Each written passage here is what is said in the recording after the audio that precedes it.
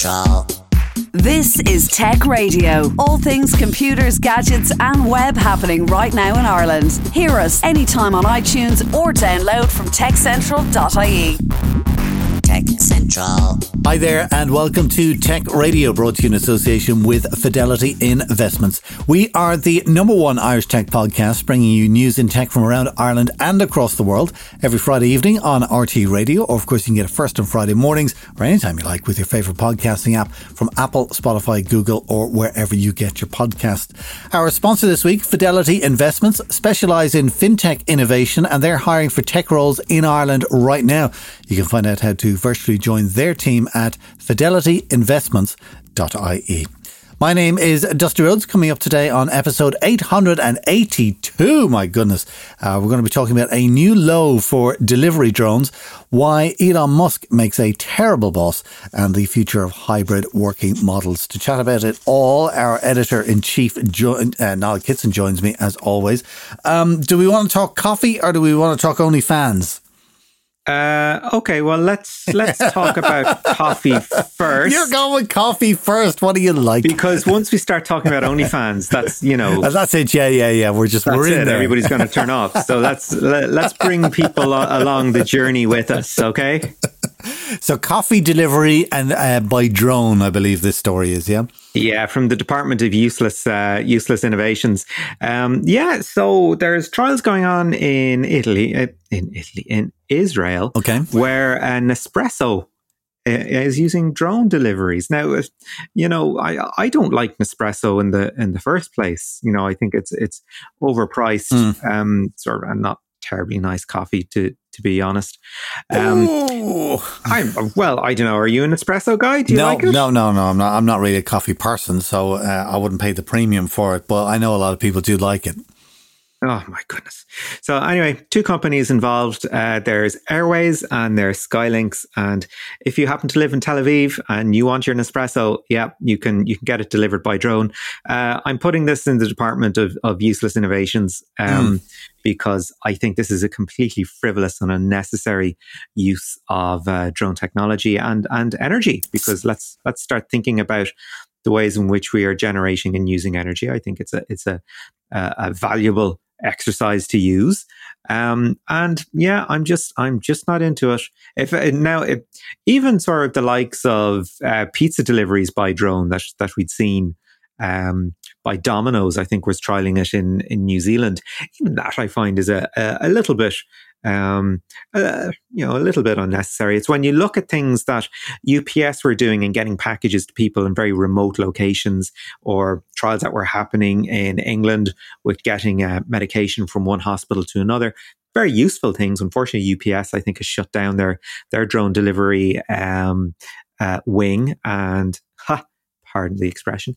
And I think Amazon is winding down their efforts as well. So yeah, I think drone deliveries for, you know, consumer goods like this fairly unnecessary. But it's when you look into the likes of, you know, remote locations or medicines, that's where I think the actual value in these things is. So anyway, let's move on to more interesting stories, huh? Yes, indeed, because I think you're just going to get yourself into trouble by labeling coffee and pizza delivered to your house as unnecessary and frivolous.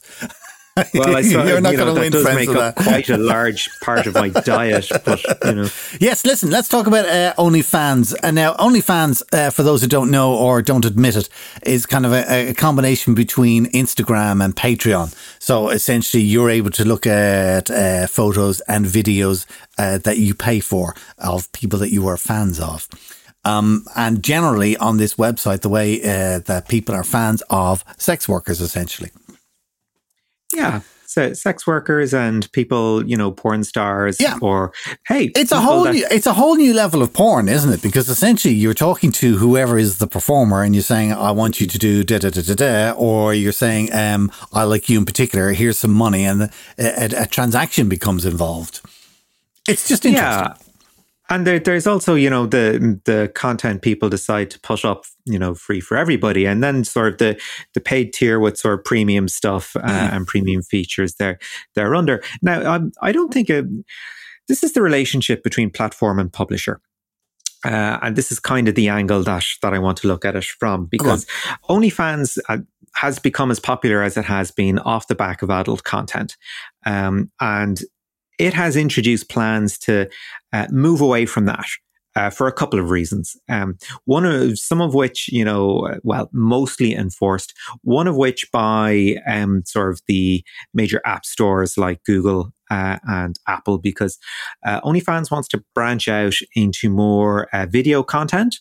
But that also means they have to play by the rules of the app stores, which means cracking down and filtering out the adult content. Which is kind of a lot of the reason why people went onto this website in the first place. It's not that it's not that it was set up as an adult content website as such. It's just kind of that's where it's making its money from. It's the same way that VHS was never set up to serve the adult film industry. It's just the format that adult film companies adopted because it was cheaper to produce and distribute. So this is kind of the OnlyFans is kind of the VHS of our generation. It is immensely profitable thanks to the adult content on it. However, if you want to move beyond that sector, you've got to start playing ball with companies who are a lot more family friendly, but also it's been under pressure from banks and payment processors because the porn industry, the adult entertainment industry, has an awful lot of problems, particularly with regards to chargebacks. There's disproportionate amount of chargebacks on payment processors for the adult film industry, and also payment processors they've developed a code of practice, if you will, where they will only deal with adult websites if they've got a certain code of practice in place. For example, you have to be able to document the age and identity and verify it of the people uploading content to the site. There has to be a review process in place beforehand, and you have, for example, looking at to make sure images are going up with the consent of the person that's actually in them, and to make sure that the images being uploaded are actually legal, that are depicting people that are of age. So there are all these things that realistically, I mean, inverted commas, according to the websites across the board, these things are often either impractical or impossible to do. Rubbish. There's been porn sites online for years who do all of this and to accept all major credit cards. Yeah. And this is an issue that the likes of Pornhub have really had a problem with because of this sort of greater, more people are using them. You've got more people that are up there that maybe want to take down their material, or people who are up there not by consent at all. The legal frameworks are now in place that they can take down material like that. And I think you're right. I think the side that I would agree with you on is the fact that they want to go down the app route, that they're no longer a website. They want to be an app. They want to be on Google. They want to be on Apple. They want to be on Samsung TVs and all that kind of stuff. And because those companies have got their own rules and regulations about the nature of the material that they wish to stock in their store, that's why they kind of got to clean up their act a little bit. A little bit, and it's almost unfair to say clean up their act because we know exactly what they do. If it's consensual, then it's a big world. Yeah, it's a big world, and we all live in it. And an awful lot of the functions on it are not unique to that website. It's sort of, as you said, it's a bit Instagram, it's a bit Patreon. There's another service out there called Cameo, which is personalized greetings. Where you charge whatever you want, and that's in there as well. So it's sort of this confluence of technologies. But for me, what's really interesting here is the relationship between platform and publisher, because you have payment processors saying you actually are responsible for the content on your website, whereas legally, because of Section 230 in the States, they're not. So you're having sort of standards imposed by businesses on businesses, which I find to be a really interesting debate. Now, OnlyFans has reined in from its initial position of we're going to take down all the adult content on there. They've since said, okay, look, we'd originally said 1st of October, we're taking down everything. Well, actually, we're not going to do that. We're just going to see how we go, because the number of creators they think will get on to a sort of a family-friendly, app-driven version of OnlyFans is very, very small. Very, very small indeed. And you would wonder why these people just aren't on YouTube or doing Patreon. You know, it's OnlyFans USP has been the adult content. So for me, they're just going to have to make peace with the fact that maybe they won't have a home out in the app ecosystem somewhere. Maybe they've got to think a little bit smarter for themselves and go, look, okay, we're not going to pop up as an app on Apple TV or on Google TV. We just have to go our own way. Here's a question for you. Yeah. Why should there not be adult 18 plus apps available on Apple or Google or wherever? In theory, because, you know, we're all pro freedom of speech, etc. Why not? Why wouldn't you?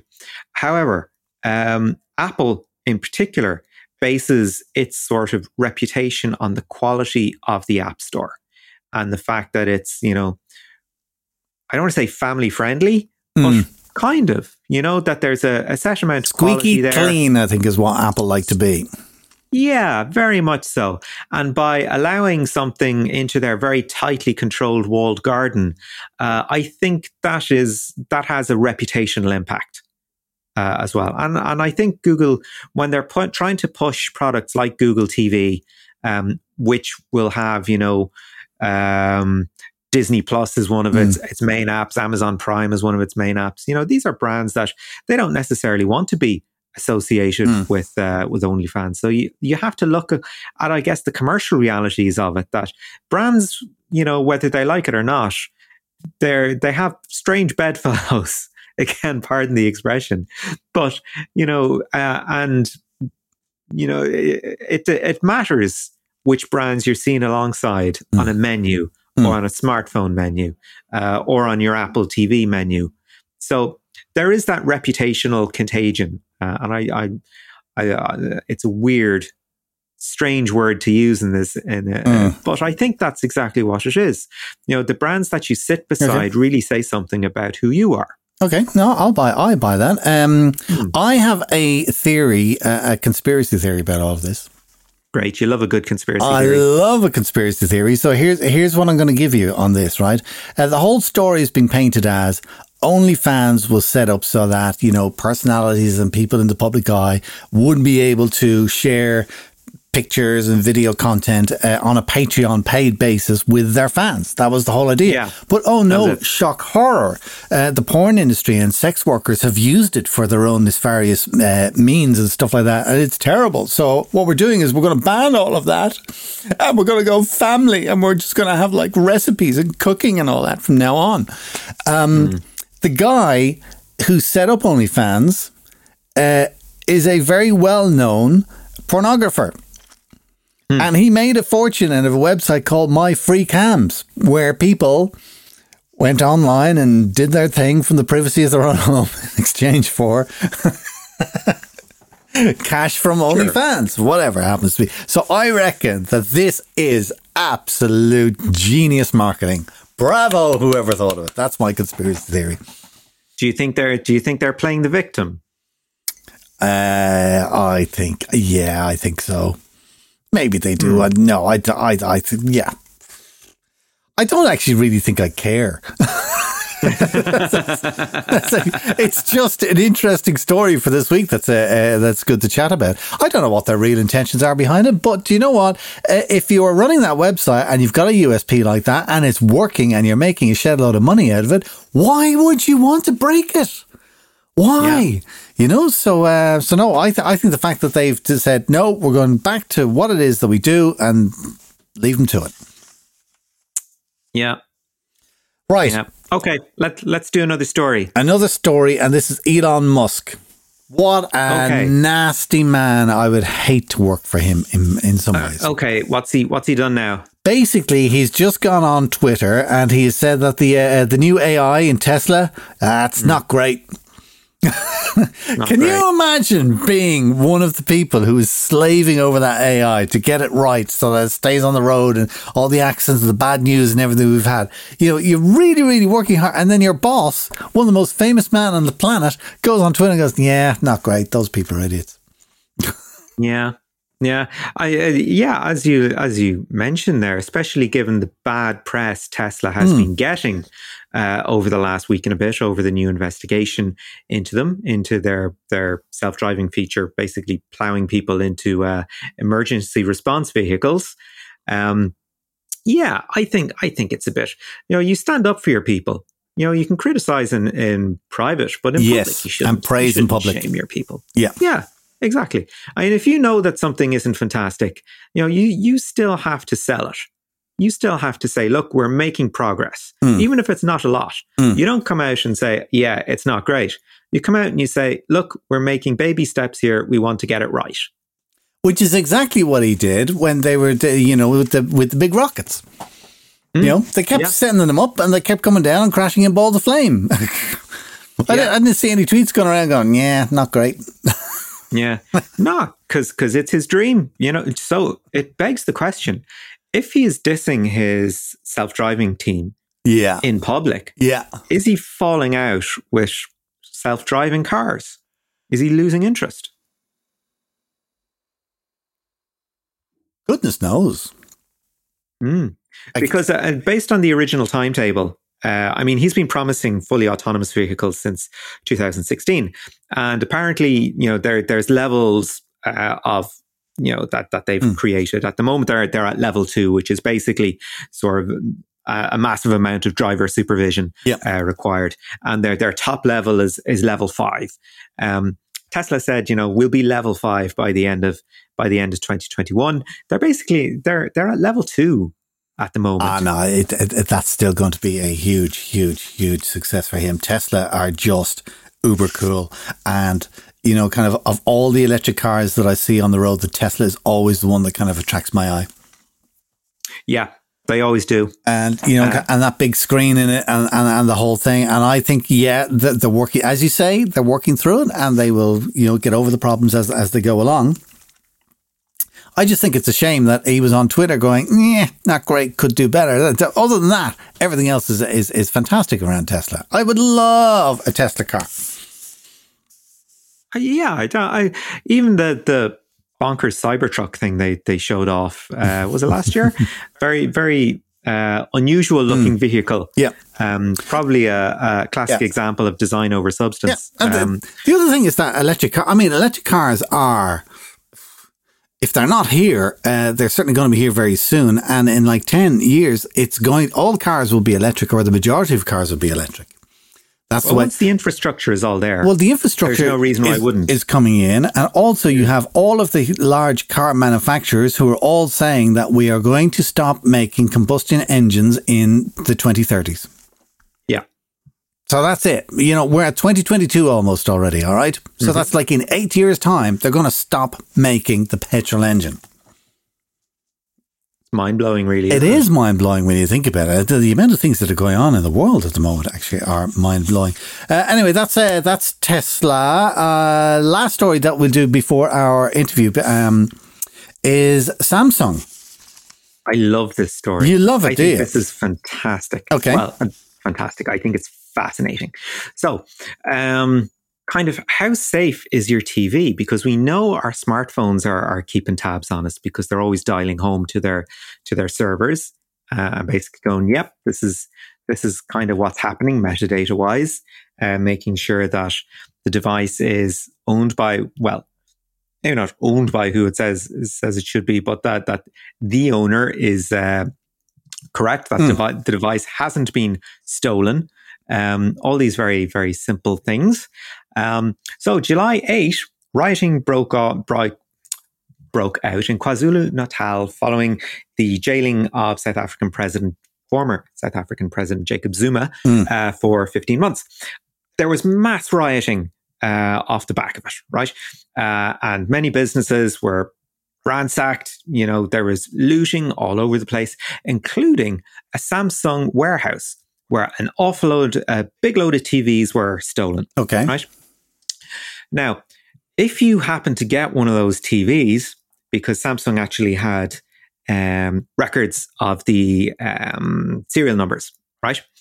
So if you had one of those TVs and you used the internet connection on it, because these were all smart TVs, By the time it dialed home over that connection, Samsung servers were able to recognize, this TV was stolen, right? Whoever has this TV shouldn't have it. And Samsung was able to brick the television, completely removing all its functions. All you were left with was a screen. That is it. Over the internet. In many ways, I am applauding, because that is the right use of technology, isn't it? I just think it's absolutely fascinating that our televisions are on the verge of ratting us out. Anything that's connected to the internet could rat you out. That's the thing. So it could be your fridge, you know, or even your sneakers will probably be connected to the internet once. The smartwatches and everything that are just tapping away and counting your heartbeats. You know, don't get me into George Orwellian comparisons or whatever. I think that is a great story, though, and in that particular circumstance, absolutely brilliant. However, Samsung also in the news this week, because if you try to unlock, you know, when you try to unlock their smartphones, so that you're able to kind of get in at the operating system and do things that Samsung didn't really want you to do in the first place. If you do that on the new Flip and the Fold phones, camera stops working completely. Really? Yeah.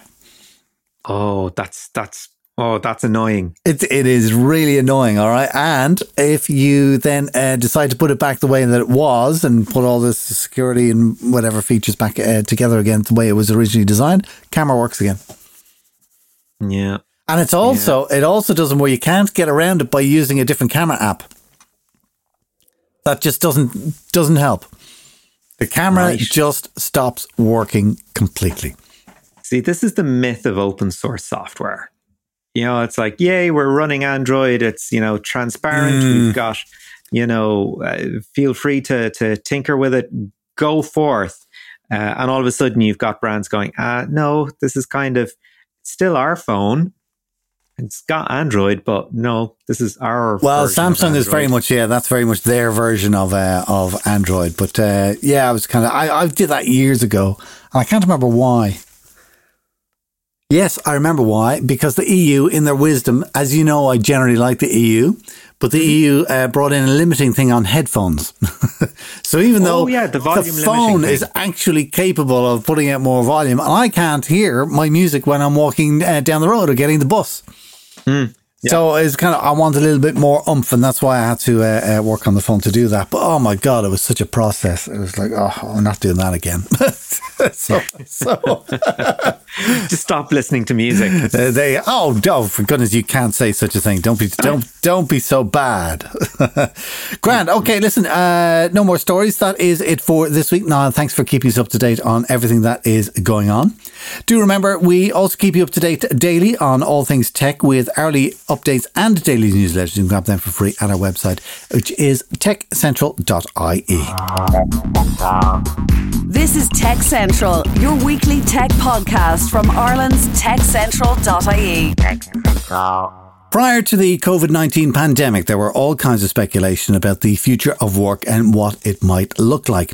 18 months on, have our hopes and opinions changed, or have we fulfilled its promise, albeit faster than we expected?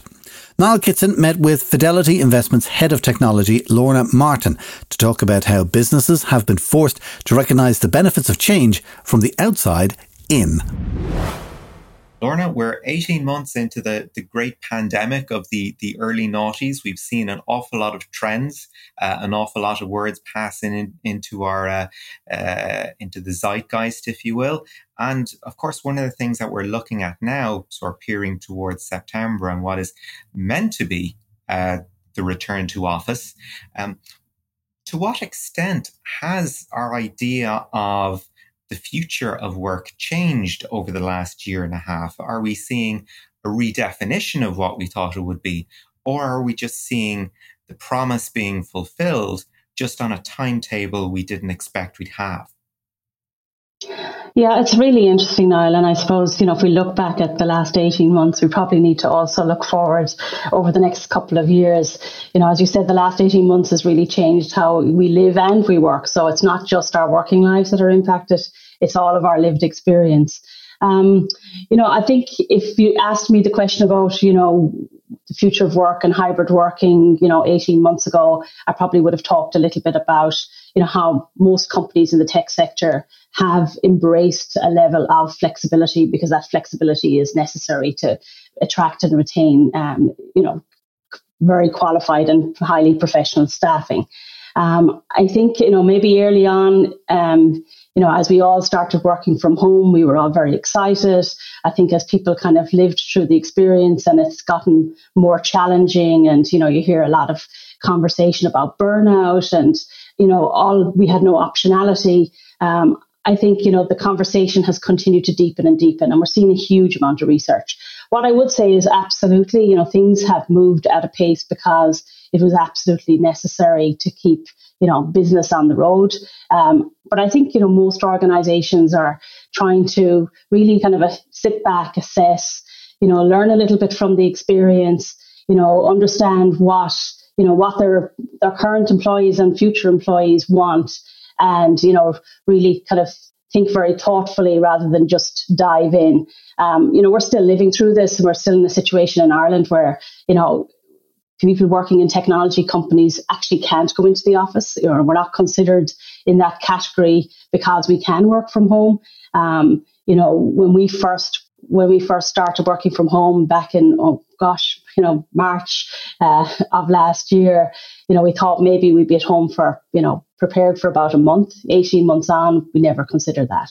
So I think it's an element of, yes, we've busted an awful lot of myths that were out there where, it was considered that if you work remotely or have a hybrid workforce, you're going to have huge productivity issues. But I think in parallel, people's aspect to life and work has changed. So I think as organizations, we need to look at all of those aspects rather than just saying this is the one model for the future. And I think it's going to depend on what your workforce needs, what kind of supports you can provide, and, indeed, what other players in the industry around you are doing. Yeah, because part of the experiments that we're seeing, and it is a wonderful time to be experimenting against the background of this, unfortunate worldwide problem, is that we are seeing the arrival of co-working hubs en masse. We are starting to see companies experiment with a 4-day week. To what extent do you see companies trying things out that maybe they wouldn't have in, I don't want to say the before times because that's what everyone likes to say. But, very much that openness to, well, okay, let's try this, not because we have to, but because maybe it's something we should be looking at for when things return to normal. Yeah, I'm part of the board of Technology Ireland, Niall, and so there's a whole range of companies that are represented around that table, over 200 companies in Ireland. And I think you see varying degrees of experimentation, and you maybe see some differences between, the I suppose the indigenous companies who are, based in Ireland, and everyone is based in Ireland, and maybe more of what we refer to as FDI or the larger multinationals. I think it's a balance for a lot of companies. It's down to, they probably were using hubs to some degree before it. But I think what it's provided, and, I think the government are very focused on providing that network, and we're seeing it, maybe across the country more than ever before. Whereas in the past, you might kind of see the WeWork centres in Dublin where people would go for a few hours for a meeting while they're touched down in the city centre. I think people are thinking more about how do you balance that, where you work with the rest of your life. There are challenges. I mean, I was reading a whole discussion board on Gartner yesterday with a whole lot of input from people worldwide. And, obviously there's concerns about, how do you secure data? How do you ensure that, confidential information doesn't leak out into the ether? So I think that has to be balanced as organizations think about those flexible options. But no doubt there's demand, no doubt there's experimentation. And, I think at the moment, for a lot of companies, it's taken them a while to get used to having all their workforce in their homes where they feel maybe some sense of security around, the data and access they have. And, again, depending on what business you're on, a hub might be a great option to maybe bring talent in. I think for Ireland as an island, I do think the hubs are a fantastic innovation because, if you look traditionally at our workforce, particularly in technology, you kind of see it, a big concentration in the east around Dublin, big centres like Galway and Cork.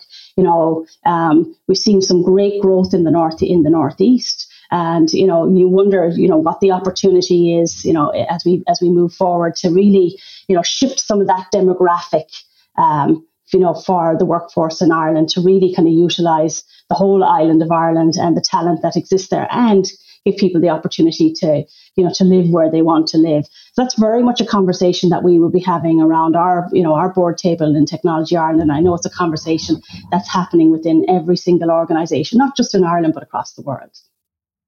Looking at the nature of these organizations, of course, you've got the likes of Apple and Facebook and Google who've been constantly revising their return to office dates. And then you do have the smaller, perhaps more agile companies that are able to say, do you know what, let's leave it for this month and look at next month.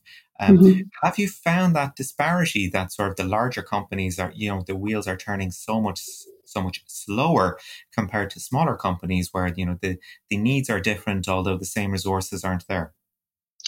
Yeah, I think you're always going to get the headline grabbers. I think, there was a lot of focus on Google and Facebook. And I suppose if you kind of compare, their presence in Ireland to maybe a lot of other companies in the tech sector, what they do is slightly different. And also, I suppose, their worldwide demographic and spread is very different in terms of, they have offices all over the place.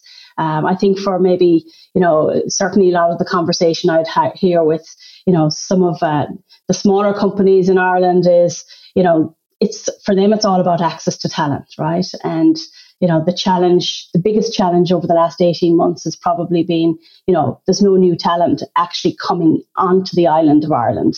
And I think that's going to be the big question that that companies have to face in terms of how do we continue to energize and make sure that we have talent. But equally, if we look at some of the areas that we focus on as an industry in Ireland, we have a really strong tech presence. We punch far above our weight in terms of for the size of the population here, for the size of the country.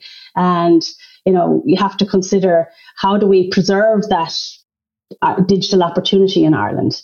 And how you preserve that is having people working in the industry on the island. So, I think it's one that, depending on, it's very easy, I think, to maybe kind of throw something out and say, we're going to do X and Y.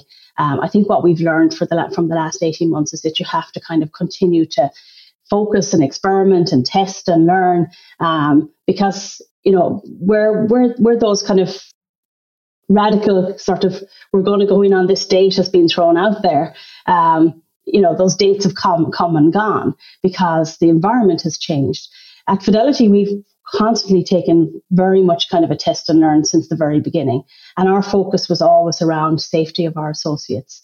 And every decision we make is on the basis of, what's the government guidance, what is the current climate, how do we support our associates? So we've been very much more focused on, providing good benefits as opposed to providing, a date for when you're going to do X, Y, and Z. And I think a lot of large companies have probably taken that approach. I think a lot of small companies have also taken that approach. But I think, the headlines probably are disproportionate to maybe, the level of thinking that's going on within companies. I don't think we're necessarily getting enough credit for how thoughtful we are in terms of providing the right environment and supports to our employees, whether they're at home or whether they're in the office.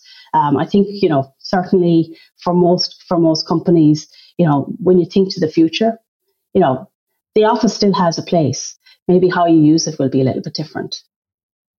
Looking at how the tech sector traditionally has operated, you look to sort of the sort of hub space structure, I suppose, where you're looking at Silicon Valley and thinking, wow, this is where all the great ideas have come from, because there's this constant conversation going on between people that are living and working there.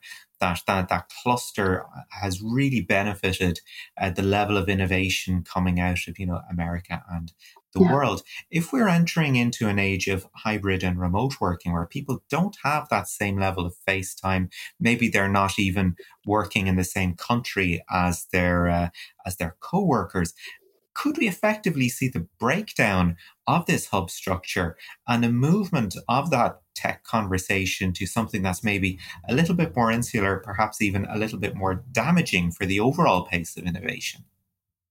So innovation is an interesting one because, you can hear a lot of talk about, water cooler conversations and people bumping into each other. And there's no doubt that, there's a benefit in terms of community with like-minded ideas or thoughts or interests coming together.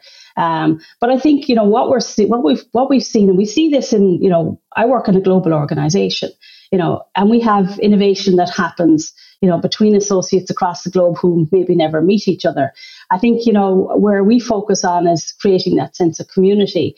And certainly, some of the research that I've been reading of late around innovation, is really saying, we need to rely less on those kind of, I suppose, accidental sort of happenings and think more broadly about, how do you provide the right kind of support and conditions? And how do you think about that in terms of, where it's not necessarily kind of co-located and present in the same space? I have great faith just, looking at, if you look at technology, how it's evolved even over the last 10 years or so, if you look at the amount of technology we use today, that's as a result of open source communities, for example. Things that we rely on every day in the background to support our living and working. A lot of those came from innovations based on communities, people who had really common interests, who had, visions of, improvements that would benefit not just themselves, but many more. So I think, rather than sort of thinking physically or geographically, we've probably learned a lot from, we've never considered, something like a pandemic would stop us all in our tracks for 18 months. But we have to accept that, there may be more of this into the future. So we're going to have to also think about how do we structure for things like innovation. And that can't solely rely on those kind of serendipitous, accidental meetings. I think we have to think more in a much more structured manner about how we do it. And I think community is a great place, to start. Because, again, I know people love to meet each other, around the coffee dock, as we say, but, we've gotten used to talking to each other on screens to do things that we thought we could never do before. I think, we just need to kind of knuckle down and focus on how we ensure we provide the right supports, the right culture, climate for innovation. Related to that is this idea in the States of the Great Resignation, where you have a buoyant jobs market and this rush for talent that has created an overall culture where people can move from one well-paid job to another, and even fairly poorly and traditionally poorly paid entry-level jobs are actually becoming quite well-paid entry-level jobs by virtue of just this absence of talent. And what people are finding and what companies are finding is that the primary reason for people leaving isn't money. It is that cultural aspect. It is, that organizational aspect. It's, I think this manager is doing a really bad job. I'm just going to go somewhere else. Are you seeing challenges at that operational level and maybe companies reevaluating how they would look at maybe their values, their mission statement as a way of attracting and retaining talent, as opposed to merely, sloganeering and showing something for the benefit of their competitors? Yeah, so Niall, I don't think that's something new. I think it's maybe been polarized by, the experience we've had through the pandemic. So I mentioned, it's not just our work experience, our lived experience has changed. So I think a lot of people have had time to think about, what do they want to do? And I think, as we look to the future, particularly in technology where, there is, a great demand for talent and a shortage worldwide, we all have that opportunity to decide, where and how we spend our working time. And some of this is backed up. I mean, there's a Glassdoor statistic that I love to refer to, and it speaks to how, 67% of passive and active job seekers consider company diversity when evaluating job offers. And I think that's something that, underpins the statement that you've just made. And, to be honest, I absolutely welcome that, because I think organizations that are very thoughtful about their purpose, who provide, a really strong sense of value, and also provide a very strong sense of, reward in terms of how you're spending your working time to employees, are, going to be the ones who are successful in this climate. And if I look even at, to Fidelity, right, we've been on, focusing on not just the diversity of our workforce, but how can we design our organization for inclusion? And I think that's the key to the future. People will make those choices. People will stay if they have that sense of purpose. And as you said, it's not necessarily all about the remuneration. It's about the full experience. And, if we think about, what we continue to learn, it's important that, that there's a very clear focus on what that strategy is for inclusion and diversity in your organization. And it starts at the top. It starts at the top with really strong commitments. If you can have a really strong narrative to go out into the market that speaks to your diversity play, but if you don't have inclusion embedded into every single process in your organization, people simply will not stay. They might buy the shiny marketing in terms of, as I say, we're a really diverse organization. But if the processes, if the leadership don't walk the walk in terms of supporting inclusion in the organization, it'll ring really hollow. And I think that's probably the biggest area of leadership development that's required in all organizations. So we've seen kind of the really big focus on things like unconscious bias training. At Fidelity, we kind of take it a step further than that. We do unconscious bias training across the organization, but we also have a thing called conscious inclusion. And that's really powerful if you think about how can you consciously ensure that everything you do in terms of process, practice, how you run the business focuses on being consciously being inclusive of, all factors of society, all elements of your workforce, regardless of whether you're talking about gender, whether you're talking about differently abled, whether you're talking about neurodiversity. I think that's the power for organizations in the future to really attract and retain talent and, provide that sense of purpose, not just for the business, but also for the communities that we live and work in. Because, there's an awful lot of data out there that shows that, where you have diverse teams, your level of creativity is much higher. Your level of profitability is higher. So there's really good business imperatives for doing this, as well as, just being altruistic or, so I think that's probably at the foot of what the movement that you're talking about. And I think that will just continue to grow and grow, but it's not new. It's not just something that's sprung up in the last 18 months. It's probably something that we're seeing polarized as people are more thoughtful about how they spend both their working time and their non-working time. Looking at the creation of that talent pipeline, when we last spoke, we discussed the problems of getting more women and girls involved in STEM subjects. And we talked about one of the major barriers to girls and at second level staying within the sciences and keeping their interest in science subjects is that sort of social dynamic, the fact that it's just not cool, or it's not appropriate, or their friends aren't doing it, or whatever, that girls just seem to be turned off the science subjects at senior cycle level. So given that we've had this 18 months where those same social bonds have been challenged or even broken in some respects, do you think we're going to see a knock-on change, a positive change of girls considering doing science subjects at Leaving Cert level? Or, have we just got to a stage where, look, it's the same dynamic, it's just away from home? Yeah, I think last time we talked about, the Leaving Cert introduction of computer science to the Leaving Cert as a subject, and, a lot of focus and work that's going on to try and attract female students to actually take those subjects. And what's been really unfortunate, I suppose, is the pandemic has had a huge knock on the education sector. And, for some good in terms of, providing greater access to technology, but others have suffered. So I think it's a bit early maybe to kind of say it's going to swing one way or the other based on the dynamic.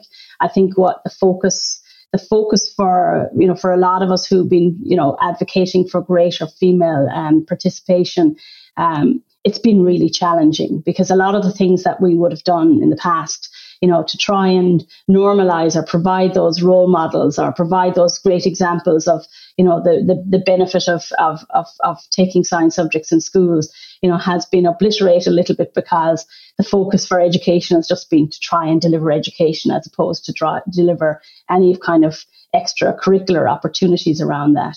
But I am hopeful. I mean, I look at, during the pandemic, we pivoted our we have a program that we run around work experience for transition year students.